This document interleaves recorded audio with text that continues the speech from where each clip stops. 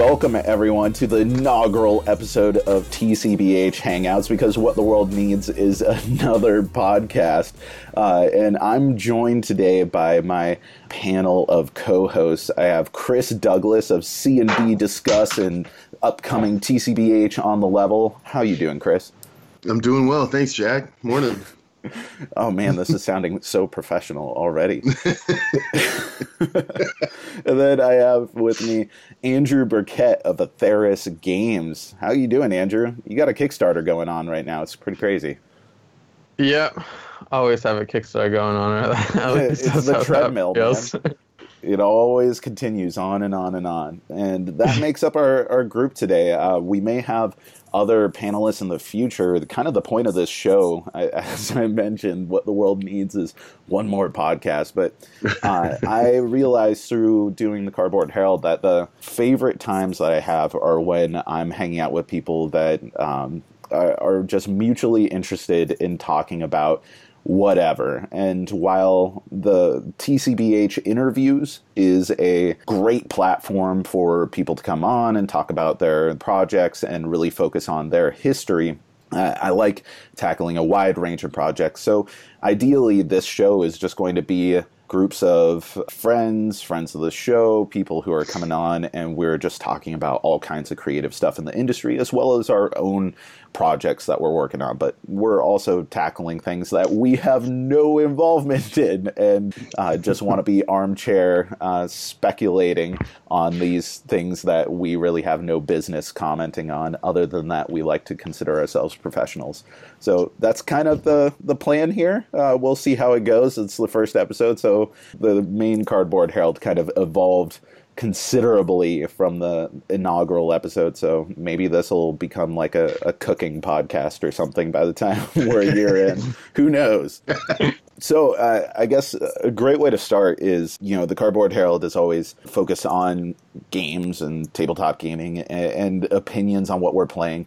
And so I've asked Chris and Andrew to think about one game that they've been playing recently that they have some sort of thoughts or opinions on, that, may be a great game, maybe they absolutely hate it, whatever it is, something that they've been investing a lot of time in lately. So we'll start it out. Which of you want to tackle a game? I'll go ahead and go first. Yeah, go for it, Chris. So we recently just got onto this Sagrada game, which is a dice drafting game. I don't know if you guys have seen this one. Oh, yeah. You're building your stained glass window. You have tools and you have these objective cards, very similar to the Kingdom Builder objectives and location tiles on the Kingdom Builder. Very similar to that. And there's all these rules to how you put your dice in. And we actually, last night, I actually started with one of the harder difficulties. And it was very puzzly. It was really addicting. And it was something that we were really digging last night. It was really late, so I didn't get a chance to post it on there. They wanted you to take a hashtag and post it on their website or something. But man, we've been we were going to play a couple other games, and we just threw them, we just tossed them aside, threw them aside just so we could get on this Sagrada game. Very beautiful, very stained glassy. Wife loves all the beautiful games too, so that's always a plus. Ironically too, just on a side note, the game that we hate, right? So Jack, you remember that Hanabi game, right? Yeah. That came up the other day, and my wife just could not adjust to the way of, how you can't see your hand and you're supposed to be helping others figure out what their hands are. It was just funny that conversation came up again, and I am 100% sure that my wife hates what I thought was a great game. Well, it's funny. So Sagrada, I played it first when I went to Dice Tower Con, which is actually where I met up with Andrew face to face for the first time. That was right exciting. On. But man, that is a game that makes me feel like an idiot every time I played it. I remember it was a table of 4, and I think one person had played it before, and they did a really good job in teaching the game. But immediately, as soon as I was trying to put dice into my tableau, my stained glass window, I was messing up the rules as far as what could be next to each other. And it's like, oh, I found the perfect dice. It goes here. And it's like, you can't place a green there. I'm like, why is it so hard for me to like follow what should be very simple rules? Just don't have colors next to colors and numbers next to numbers. Come on, man. But it took me 3 games. It took me 3 games to figure out that the numbers were actually the shades of the color. So I was like, what is going on here? Like, thematically, okay, why so the can't green I dye have a 1 5 through next to a 6, 5? that's the shade 1 through 6. Like green 1 through 6, that's the shade of green. And I was like, it took me forever to figure that out. So I think I can feel you on that point. Yeah, totally. Well, I think by halfway through my first game, I noticed that very early on I had placed something that's completely illegal to place, and I was just like, man, I don't count my points in this game. I'm not allowed to play it how I'm playing. And what's worse is normally I'm not much of like a shit talker when it comes to board games. And, you know, normally I'm the guy who's really trying to facilitate a good time, and everyone's just, you know, we're having a nice, happy gaming experience. And whatever reason, with these strangers in particular, I sat down, I was like, just so you guys know, I am going to slaughter this game. And that audacity going into it must have been my downfall. And I did horribly. I could not wrap my brain around it. But ultimately, I thought it was a really fun game. Yeah, ironically, I think that was sort of me. I'm not big on competitiveness, super into gaming stuff, but I played Sagrado with my brother, and we thought he won, and then I checked, and I had one of the extra tokens that you could spend, and so I actually beat him by 1 point, and he was livid. And so, yes. So I had to, and I had just beat him at the previous game, so I told him all night about that. So as uncompetitive as I was for some reason, even though Sagrada seems like a game that you wouldn't be super competitive with, I was like, heck yeah, I beat you by 1 point just because it's my brother. Older or younger brother?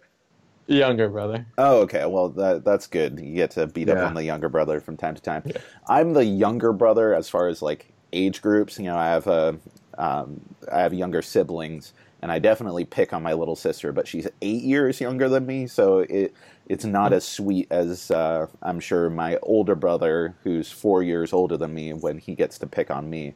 I spent many a day getting beat up on some, I don't know, Street Fighter 2, Mortal Kombat, or even in tabletop space, some Magic the Gathering. He definitely took me to school when it came to that kind of stuff.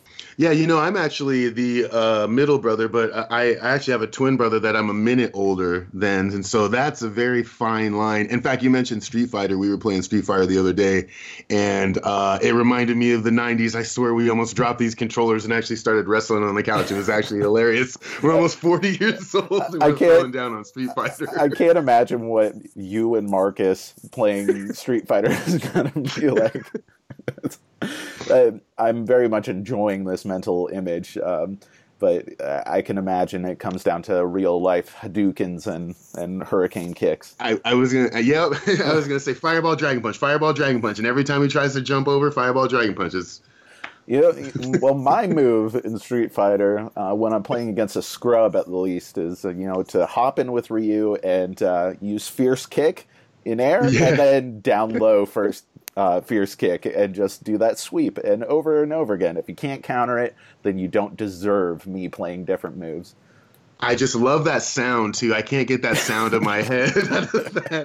that thrashing sound when he comes down with those two kick combo. Yep, totally. What's going on in your neck of the woods, Angie? Can I even call you Andy? I think I even started with Andrew and then moved into a subtle Andy there. I mean, you can do whatever you want. I normally don't. That's right. This is my podcast. I call whoever by whatever I want. Supreme dictator. Supreme leader. So I don't play as many published games as I would like. So the game I've played the most recently is my own Mutant Crops, because it just started shipping, so I've been demoing it a lot.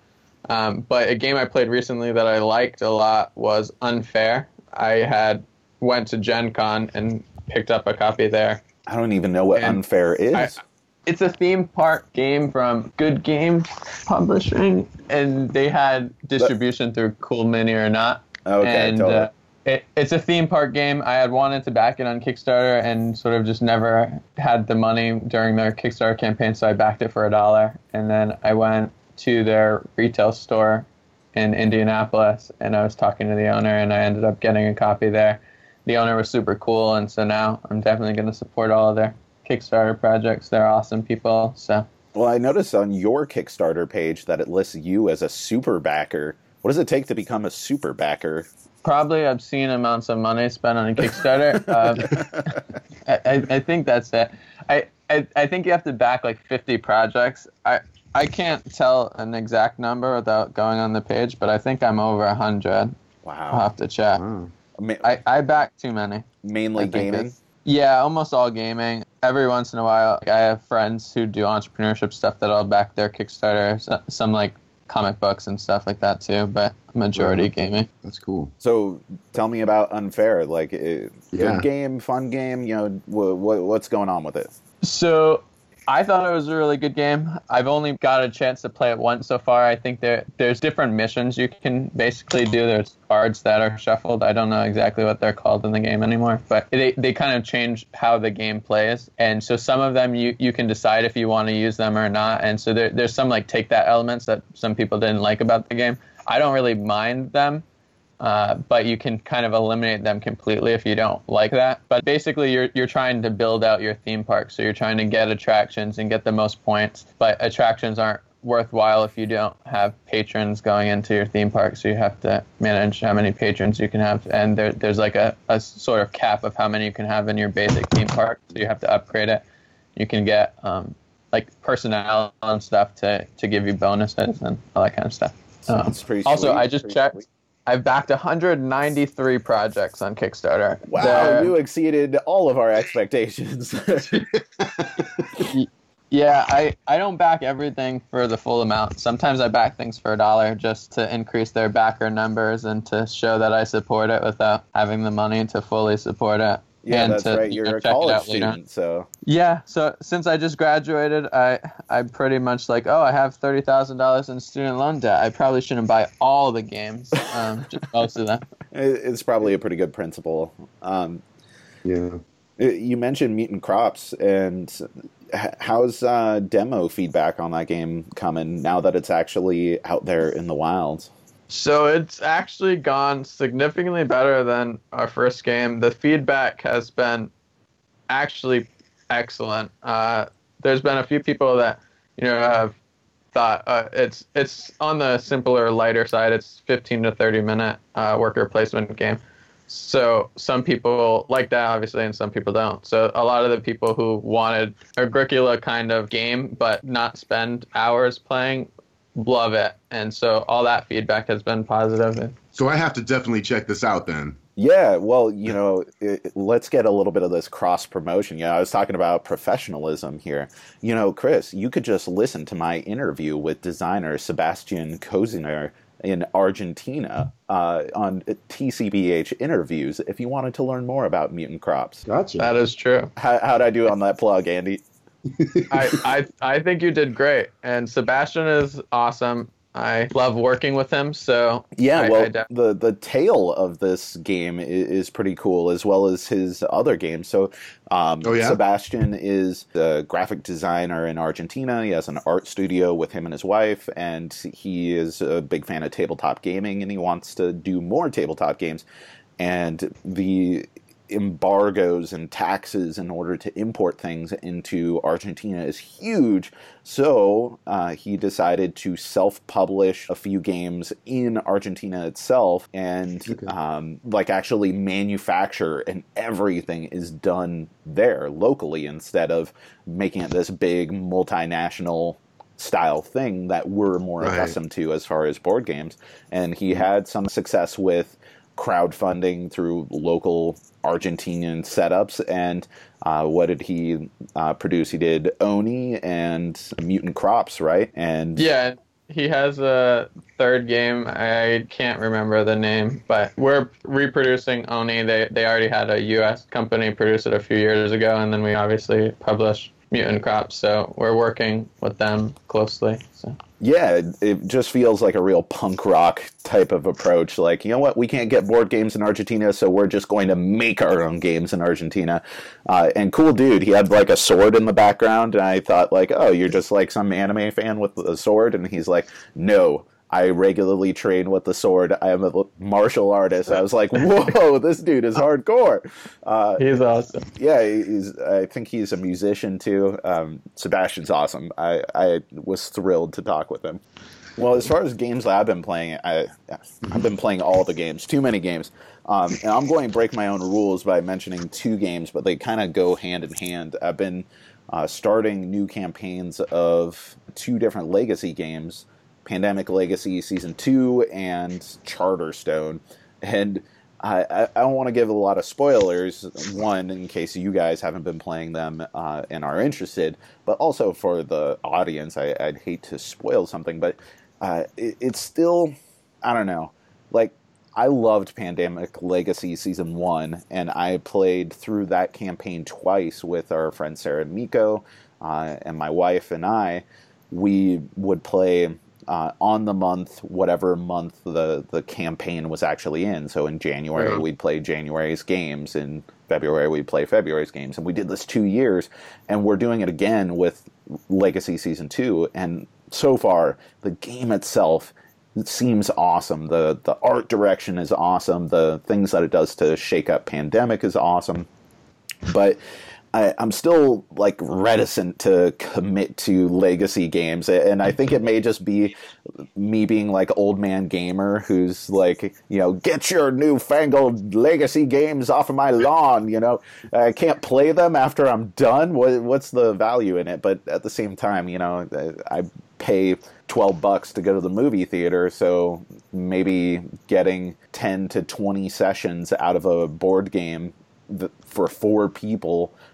For, you know, $45 or whatever isn't that bad of a deal. And it's interesting because Charterstone by Stonemaier Games was actually designed with the intent that you could continue playing after the Legacy campaign was done.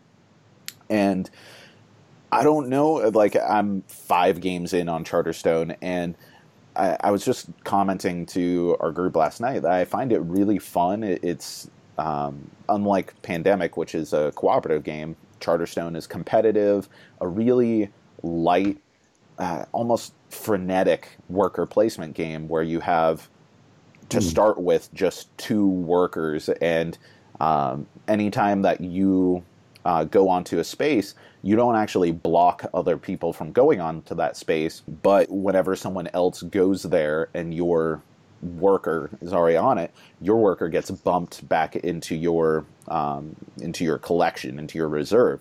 And the main mechanic of the game, you know, think typical resource production, point-driven Euro worker placement game, is that with these 2 workers, what you can do is you can place a worker on a building, on a board, resolve its action, or on your turn, you can recall all your workers.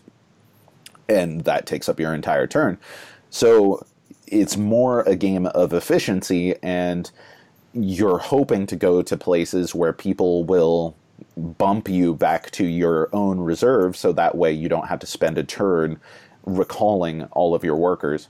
And the Legacy elements come out of you initially have only so many plots to go onto, but that expands, and it has a story element, and the players are driving the rate at which it expands, and you are rewarded for that, but you're making permanent changes on the board and committing to things that make it more asymmetric as you go along. So eventually what my faction is able to do as far as the amount of money and resources that it can hold from game to game is different than other players, and what my faction's abilities are going to change compared to what other players have, which is interesting. So I like the core of the game, but I'm still somewhat reticent to commit to this Legacy thing. I don't know, like, I guess what I worry about is that I like games where I can count on what the game is going to be especially in a competitive game, and I can go into it anticipating how I can play the game. And when things change that add new elements that were completely unforeseen, they are delightful little surprises, but they may completely undermine your previous experiences with the game. And one of the great joys of gaming to me is getting good at something or exploring the interesting ideas. I think that's one of the reasons why I love Terraforming Mars so much, is that there's so many paths to victory. There's so many different ways you can play and interact with those systems that you can get glimpses of during one game and then go, you know what, next time I play, I really want to try focusing on this idea that I just had the germ of in my current build. And you can do that. Yeah, and that's awesome. And I guess the good thing is that those games are still coming out. Terraforming Mars is still coming out, even though Pandemic Legacy came out. But I think it's definitely a very different thing, and I wouldn't want every game to adopt some sort of legacy style.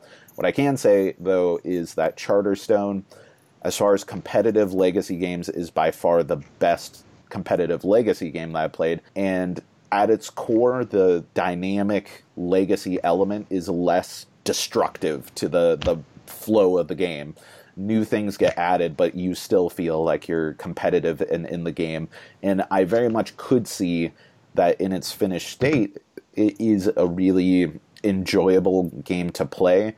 The only thing that I really worry about is balance at the end of the game. You know, is one faction going to have significantly more strength going into every given game if you're just playing it as a non-legacy thing? It would be like playing Scythe and, you know, like one faction had been built up so that way they start the game with like 10 resources or something, you know? They'd have a bit of an advantage if your bear is trucking around to like a couple mechs to start the game. So I have to admit, I don't play many legacy games, but I mean, are we talking maybe like almost sounds like an episode of a show? Yeah, maybe? Yeah. So first off, I think you should check out Pandemic Legacy. Would be a great way to start because it's cooperative, and the cooperative element makes it feel exciting, like you're watching a show that's unfolding, but you're participating in it as you go along. But the basic idea of Legacy is that the effects and ramifications of one game will completely change every game played from there on out. They pretty much started with Risk Legacy, which Rob Daviau designed, and then he went on to team up with Matt Leacock and do Pandemic Legacy, which changed the world.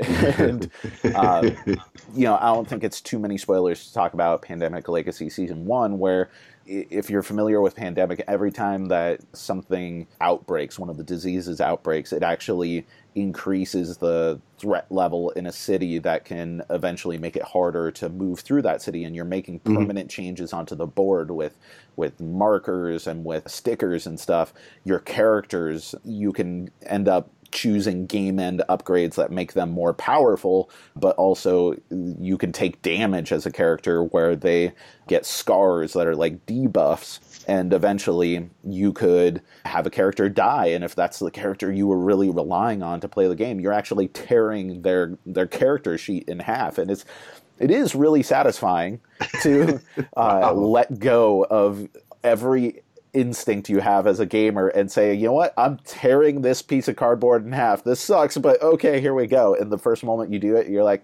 I kind of felt great. You know, I don't have that monkey on my back of taking care of this game anymore. I can wreck it to my heart's content.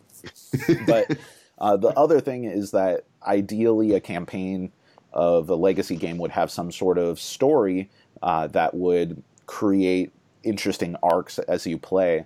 So to start in Pandemic Legacy, you have certain objectives, which is unlike Pandemic itself. And as soon as you complete an objective, it may say, open package whatever in the box. And you open and, whoa, there's new components that I never anticipated seeing. And whoa, inside of here there was new objectives and characters and like a new story element. And it feels like you're playing... Have you seen the movie Contagion? Yeah, I have, actually.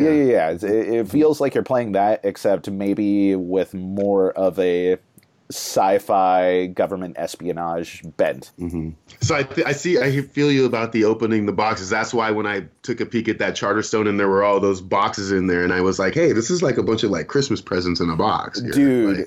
Dude, that thing is I don't know if Stonemaier Games would like me describing it this way, but it's almost like a fetishist thing in opening those boxes, something that Apple has very much managed to do with its products. Like, it almost feels it's self-indulgent and nearly sexual in nature, of opening one of those boxes, of just that feeling of everything being so clean and beautiful and pristine, and like very well designed packaging that seems to tap into every sort of endorphin in your brain of going, wow, this is a premium product and this is really cool looking.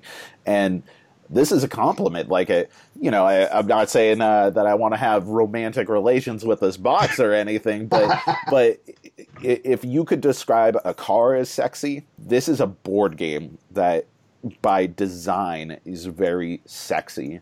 And that's a cool thing that I haven't seen a lot of attention spent on in as far as the box aesthetics. There are games with great looks, great art direction, but the aesthetics of the box here just feels like, whoa, this thing is intense. Yeah, it's definitely on my radar for sure. What's your next sexy game that you're coming out with, Andy?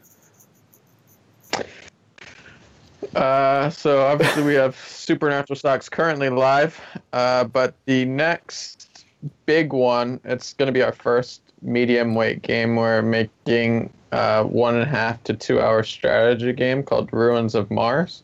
The designer Don Riddle did awesome with it, and we have a really good artist. His name's Ronan doing the artwork, and we have the box cover. It looks awesome, and then Sebastian's obviously doing all of our graphic design. It's going to be a pretty game for sure. Yeah, I think I may have seen, if this is the game that I'm thinking of, I might have been around when you were doing some discussions or deliberations with the designer of this game at Dice Tower Con this year. And if so, that looked like a really cool and interesting game. How much is publicly known about it? Not very much. So we currently have just basically released the name, the box, and a tiny descriptor of the game. So it uses a Mancala-like system where there's 10 communal cards, and so each player can pick any set of cards on the board, and there's 5 different spaces on the board. When you pick up that stack of cards, you get whatever actions those cards tell you. So your actions depend on where you go on the board, but any player can go anywhere. And then when you pick up those cards, you have to put one back down on the spot you played it on. The next goes in the next spot on the board clockwise, and you keep going that way. Yeah, totally. This is the game that I saw. It was very cool looking, and definitely seemed like something meaty that felt like a simple system to describe, but at the same time just really, really damn cool. Like immediately you felt like there would be a lot of strategy. Oh, and you're showing us a picture of it. We got some screen share going on right now. Yep, so that's the game. Mars is so hot right now. Yeah, Mars is the sexy planet. Yep, for sure. Well, I love Mancala, and I love science fiction. I tell you what, when I think of Ruins of Mars, I'm like, what's in those ruins? So I guess this is kind of getting us into this whole projects and gaming and stuff we're working on things, so we might as well move on. Sorry for the transitions here, audience. We're still figuring out this first episode, so I got to work on having different segments in a podcast. I've never really had that before. So, what are you guys working on? I guess we'll go. Well, you know what? Let's talk about other people first. Stuff that we are interested in, projects in gaming, either upcoming games or just projects in general that have caught our attention. What's caught your eye, Chris? Well, definitely I've been looking at the Charterstone game, and when I saw the big white box, and there was a bunch of them at our local game store, and then I went back a week later, and they were like all gone. And I was like, oh, okay. and I'd heard so much great things about it. I loved the artwork. We just talked a second ago about, opening all the boxes and the Christmas gift element of it. Really quick, was that at Bosco's? It was at Bosco's, yep. Oh, okay, yeah. Shout out to I definitely Bosco's frequent there and talk to those. I talk to all those guys still, and that's where Chris and I met.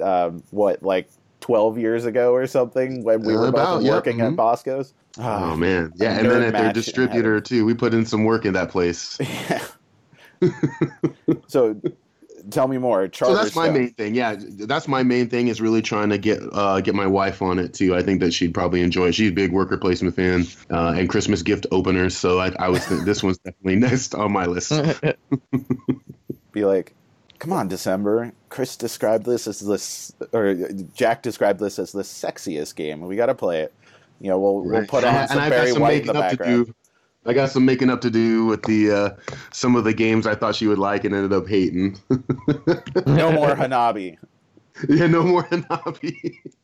Okay, well, anything been catching your attention in the gaming space, Andy? So I got 3 that I'm excited about. So Druid City's game, Sorcerer City, that they've been doing their documentary on, looks interesting. So I'm excited to hear more about it. I saw some minor playthrough video they posted, but playing it will be cool. Then there's Reavers of Midgard, which is coming out from Gray Fox Games. The designer, J.B. Howell, is actually local to me, and all of his games are... It's crazy. They're all awesome, even in their first prototype form. He'll bring it the first time, and I'm like, oh my god, this game's already good. It's way better than me. I'll go 8 times, and they'll still be like, this game is trash, dude. But nope, his games are always good. And then I think you had the designer of this on the show, Archon. I think that's how you say it. Yeah. I just talked with him on Friday. Yeah. Yeah, so they're a first-time creator, and he's been posting a lot of content, and it seems like the artwork is really well done, and they've done their homework, and I like supporting first-time people, so that's one I'm excited about, too. Yeah, well, the designer, that Casey Hill, he actually reminded me a lot of you in being this really entrepreneurial guy, thinking about really business-minded ideas while at the same time having the heart in the right place when it comes to gaming and making sure that the consumer gets what they want. He was telling me about this project that he did in college, making pamphlets on how to sell and make money in Magic the Gathering, and this pamphlet itself sold tons of money, making way more than his part-time job was giving him while he was in college. And he sounded like a guy who's really organized. He's got a great team. It looks like a really cool project. So I'm excited to see what comes out of him, and specifically what Archon shapes up to be. It's really a small package, but sounds like a cool idea. Great. Let's see. The main thing that I notice, it isn't specifically a game, and it isn't even something in tabletop gaming, really, but it's something that could be. I was just looking at AGDQ's numbers. Are either of you familiar with Awesome Games Done Quickly in the video game world? Vaguely. Well, it's a speed running event for playing video games as fast as you can, doing a lot of sequence breaking, and if you've ever seen any of these clips of people beating Super Metroid in 30 minutes or something, that's what these people do, and they've become incredibly good at it, and it's a very supportive community where speedrunners are constantly helping each other to figure out new ways of essentially getting the world records in playing these games.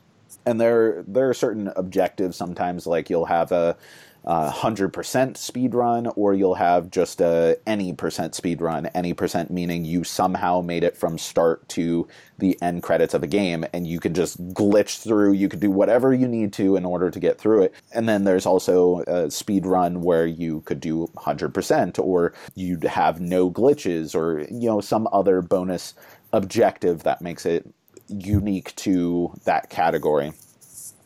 Something that's really cool is watching Legend of Zelda for Super Nintendo, Link to the Past, getting 100% on that, and people are still doing it in an incredibly short amount of time to 100% a game. That's insane to me.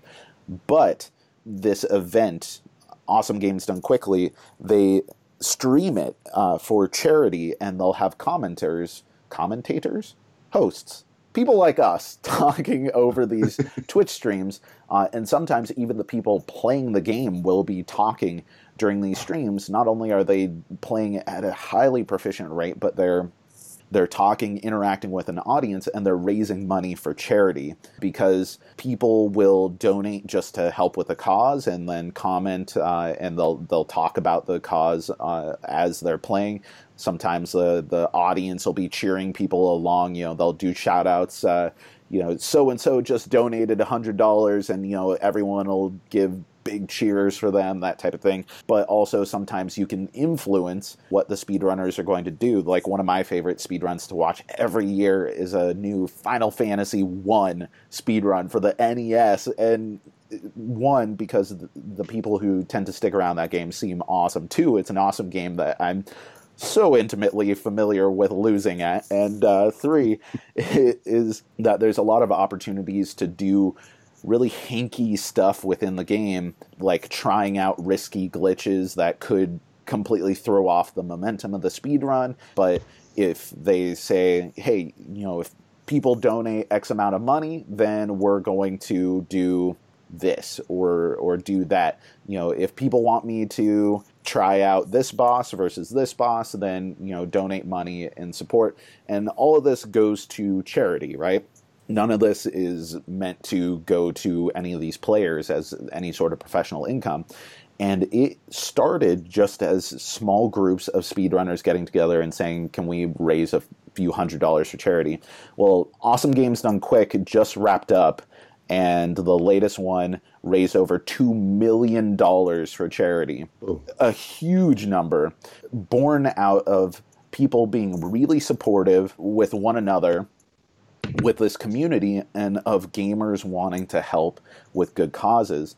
And as the tabletop industry has grown, I'm thinking that there is room for tabletop gaming as an industry, as a hobby, to start thinking about some of these charity initiatives to engage with the community at a broader level. And there are some things. Like this last year, I even participated in the Stonemaier Games charity auction, where they charity of your choice as a media outlet would get to essentially have a Charterstone game auctioned off with all the bells and whistles, all the extras and upgrades, and then the charity of your choice would get the money, and Stonemaier Games would match that money. So, for instance, I picked the Hispanic Federation for support in the hurricane damage that's just absolutely wrecked Puerto Rico, but all sorts of charities. I think there were maybe 10 or 12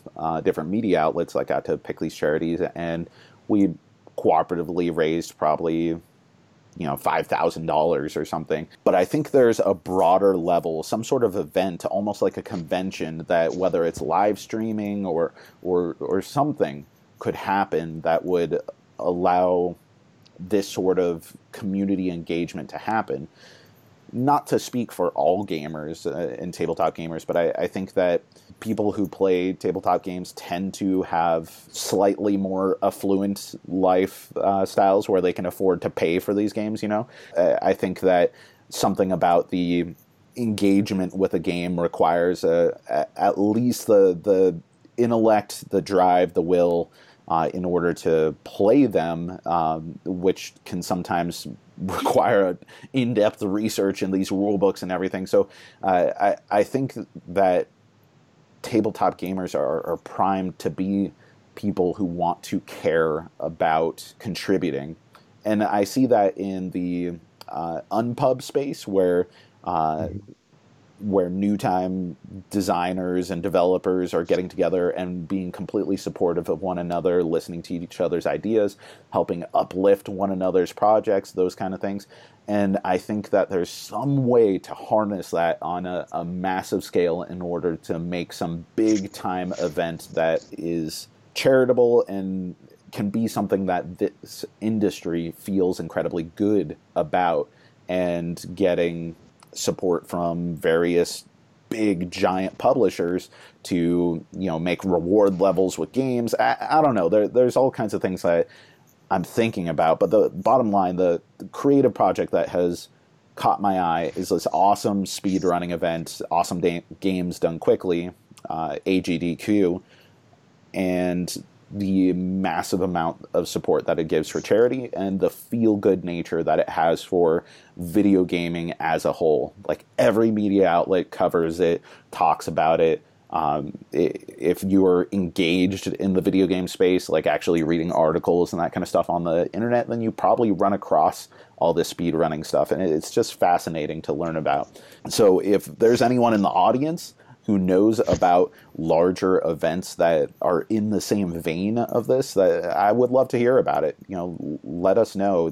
Go to the contact link on cardboardherald.com, and we'll touch on this during next episode. Do you guys have any thoughts on AGDQ, or you're just like, man, I don't know, I got to watch some awesome speedruns at this point? It sounds awesome. I had never heard of it before, and I know that there's some charities that do tabletop now, like Extra Life, I think, has a tabletop segment. Oh, yeah. And totally. Dice Tower obviously supports the Jack Vassal Memorial Fund. But I definitely think that there's definitely room to improve upon that and have more charitable outlets. Yeah, totally. I'm not saying that there aren't any, which is why I was mentioning the Stonemaier Games event. But I think there's a way of having a much more dedicated focus. The Extra Life one, that's something that I've considered. Cardboard Herald could run an Extra Life for charity, live streaming of playing board games. But, what if there was a convention whose entire point was to generate this, or one larger scale event that just became the regular modus operandi, that people in any sort of forum, our board games, the Board Game Geek, that everyone with any sort of engagement in this hobby had some sort of baseline knowledge of as an event to look forward to, in the way that people tend to count on certain events like Origins, Gamma, Spiel, the Spiel des Jahres winners, all that kind of stuff. It would be nice if there were some recurring event. But I definitely agree with you about the giving back part. And one thing I learned at PAX Unplugged was that this industry, people are definitely having each other's back. And there's almost like a predictability about that I really appreciate. I think that those charities will end up coming, because I've been seeing more of that stuff online too, just kind of researching stuff online and seeing people do these events and filming their game. I think I just saw like a 30-hour Dice Tower game thing too now, and I don't know if those are for charity, but Jack, I definitely agree with you as far as like, man, there could be so many. I've worked in social work for the last 20 years as well, so like the opportunities for that kind of stuff is endless. And board games are becoming a even bigger deal than they were before. Every year sees an increase in this, just the awareness of this industry. And so it's time to maybe put our big boy pants on, or big girl pants. I'm not discriminating here. Big non-gender binary pants even. Whatever pants you want to put on, then I think that we can harness some greatness, because gamers tend to be amazing. So I think that's one direction we can go. But I want to talk about our own projects, especially because we have the illustrious Andrew Burkett on this show. So let's talk about that. What's this Kickstarter that you have going on right now, Andrew, and what other projects is Atheris Games up to? Current Kickstarters for Supernatural Socks. Supernatural Socks is obviously a silly game about losing socks in the laundry. Ghosts are stealing everyone's socks. It's 2 to 4 players, plays in 15 to 30 minutes, and is a set collection game mainly.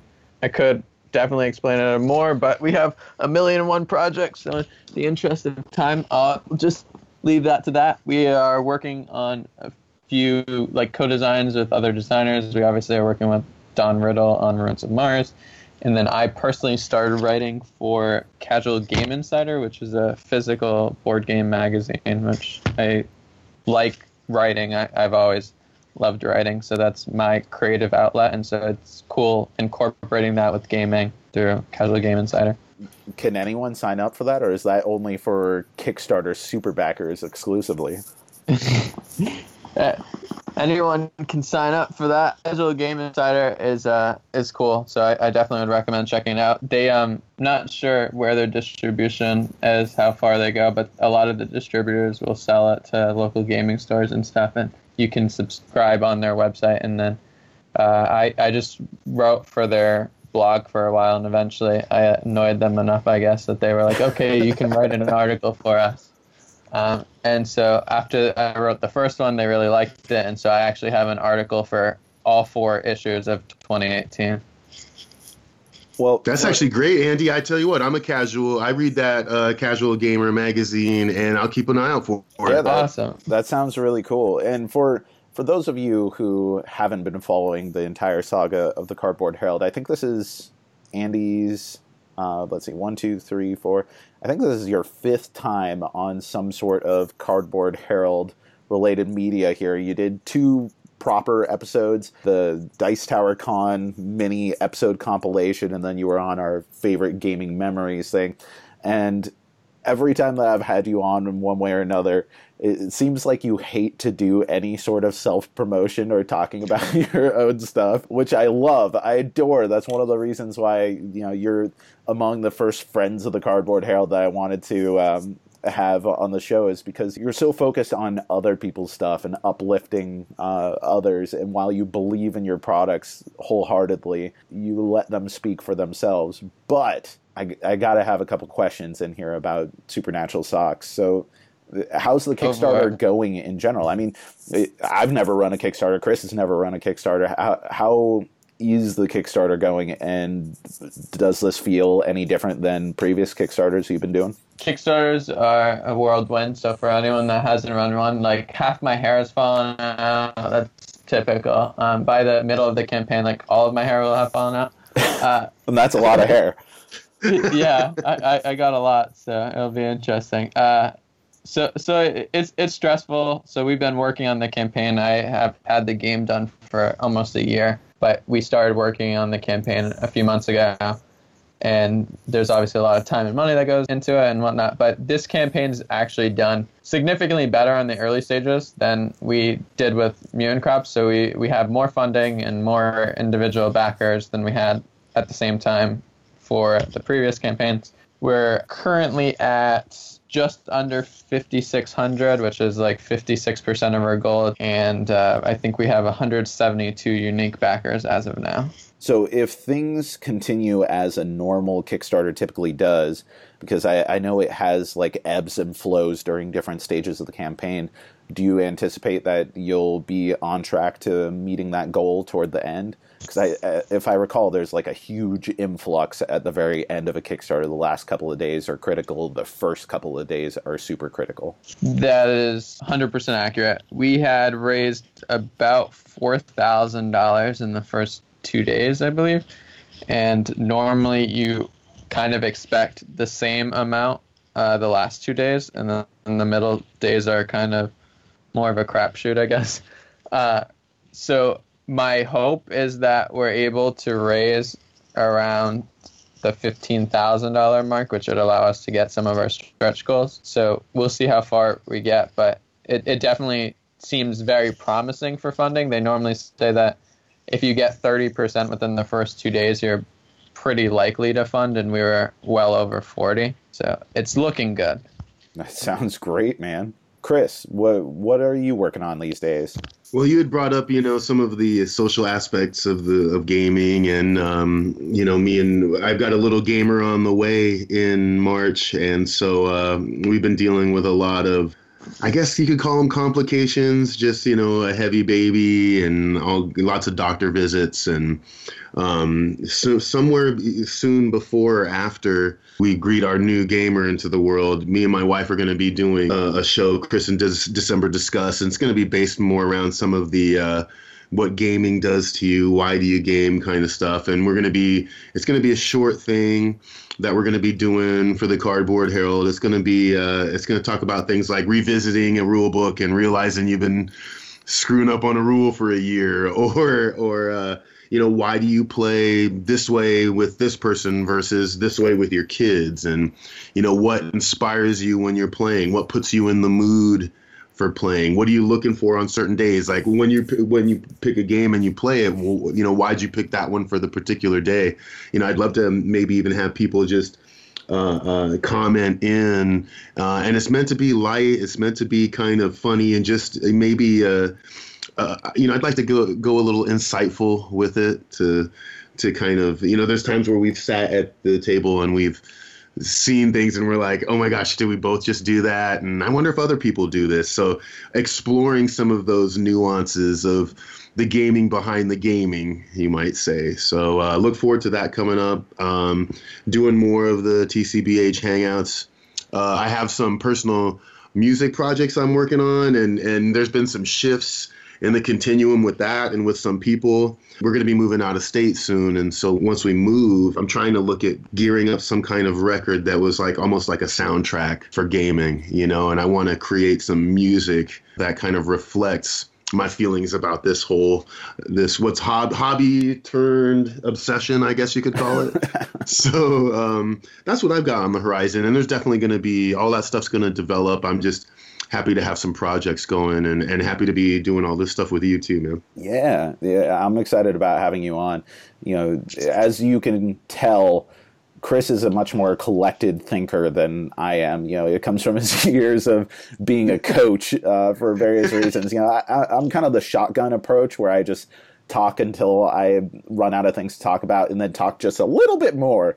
That's the Jack Eddy modus operandi, which somehow has been charming enough to keep people engaged up until this point. But I think having smaller, little focused episodes on our site, as well as other stuff that you may have going on. I mean, I've been enamored with your audio project since we first started hanging out at the origins of some of the stuff that you were doing with your brother Marcus, and then some of the things that you've worked on your own. So that's totally awesome. I think that you're crushing it, and I can't wait to see what you have on the horizon for both the Cardboard Herald and as you kind of become your own media juggernaut yourself.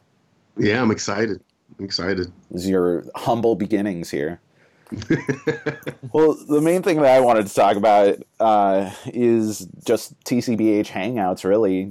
I talked about it at the head of the podcast, but the reason why I wanted to do this is because I started the Cardboard Herald to do gaming reviews and trying to do real thoughtful criticism and not just purchasing decisions of games, dissecting games. And I really liked writing, but I didn't think that I was terribly good at it, and it wasn't a lot of creative muscles that I had exercised in a long time since being in school. But then I started a job where I was doing more written work, where I had to do thoughtful proposals on changes that would be made to various social service programs, and more subjective stuff about what would be the best way to help families and kids and that kind of stuff, and justifying it through laws and that kind of stuff. So I thought, if I'm doing this for work, maybe I can take another crack at doing some sort of creative writing, and that's where the Cardboard Herald was born, in order to have a creative outlet. I wasn't playing music as much anymore with having a baby at home, and that's the genesis of this. Then quickly it became this interview thing, and then suddenly I was doing like video work and all kinds of other things, and we're still a very, very, very small thing, but it has grown far beyond my initial expectations, with thousands of listeners all across the world, to get some listener mail from Germany or something, or, have someone write in from Japan even, has been totally awesome. And I want to continue propelling that forward, but as I mentioned earlier, the most fun that I have, the most engaged that I feel is when I'm hanging out with people who I already have an established history with and can just talk for a while. And I get that a lot in TCBH interviews, but I want to tighten that up.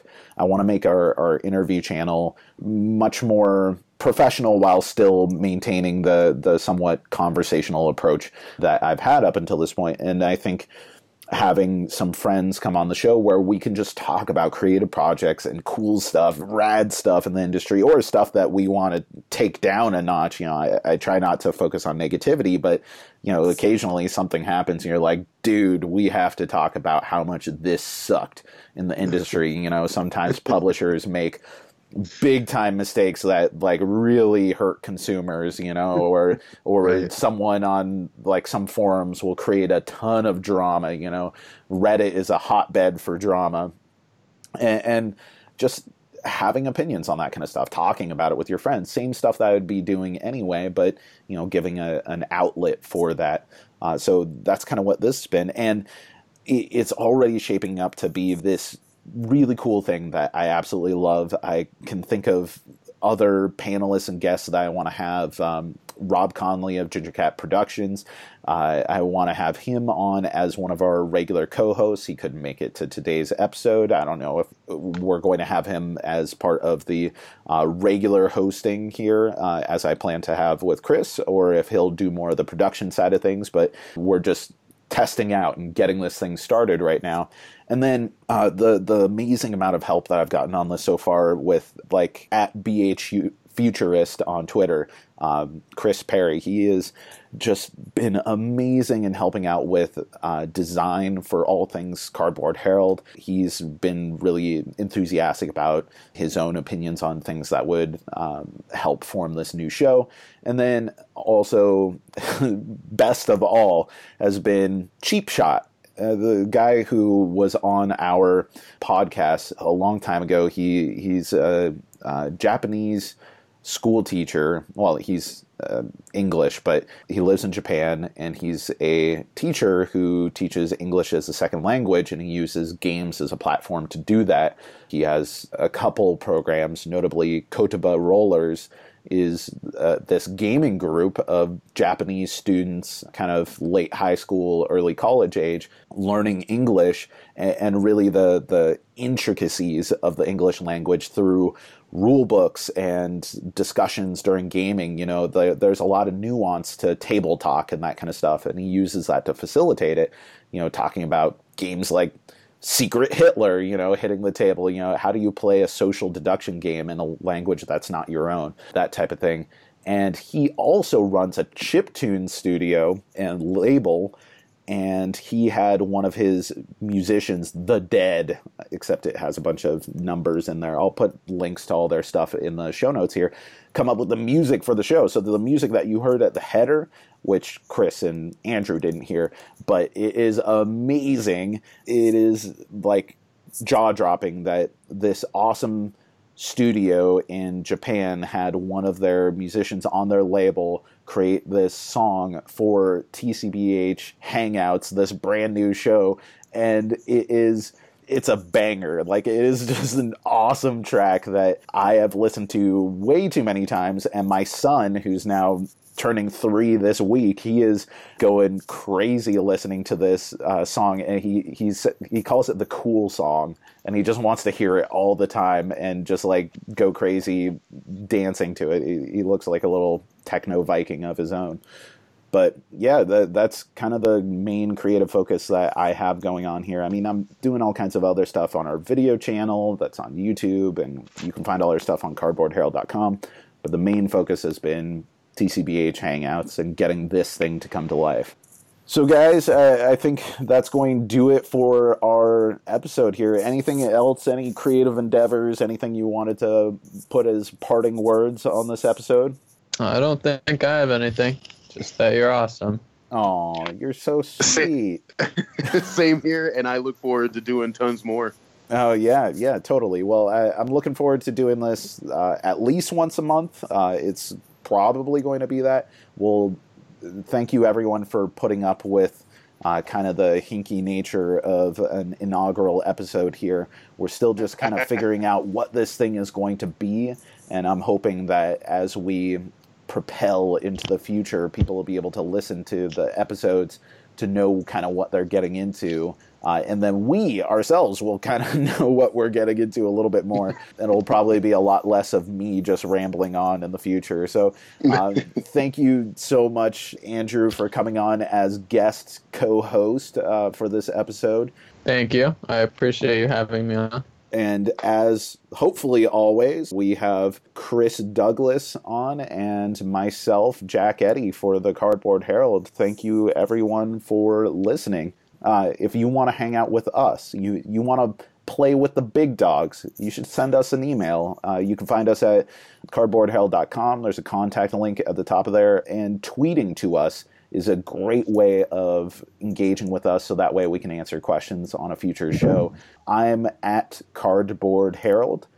Chris and Andrew, you guys have Twitter handles? Yeah, I'm at Atheris Andrew or at Atheris Games. And I'm at CD Elite 1. Yeah, you got that sweet Gendo Ikari avatar going on Twitter. I love it. Every time I see it, I'm like, Professor Fusky. All right. Well, clearly, we all need coffee. So thank you, everyone, so much for listening to TCBH Hangouts, because what the world needs is another podcast.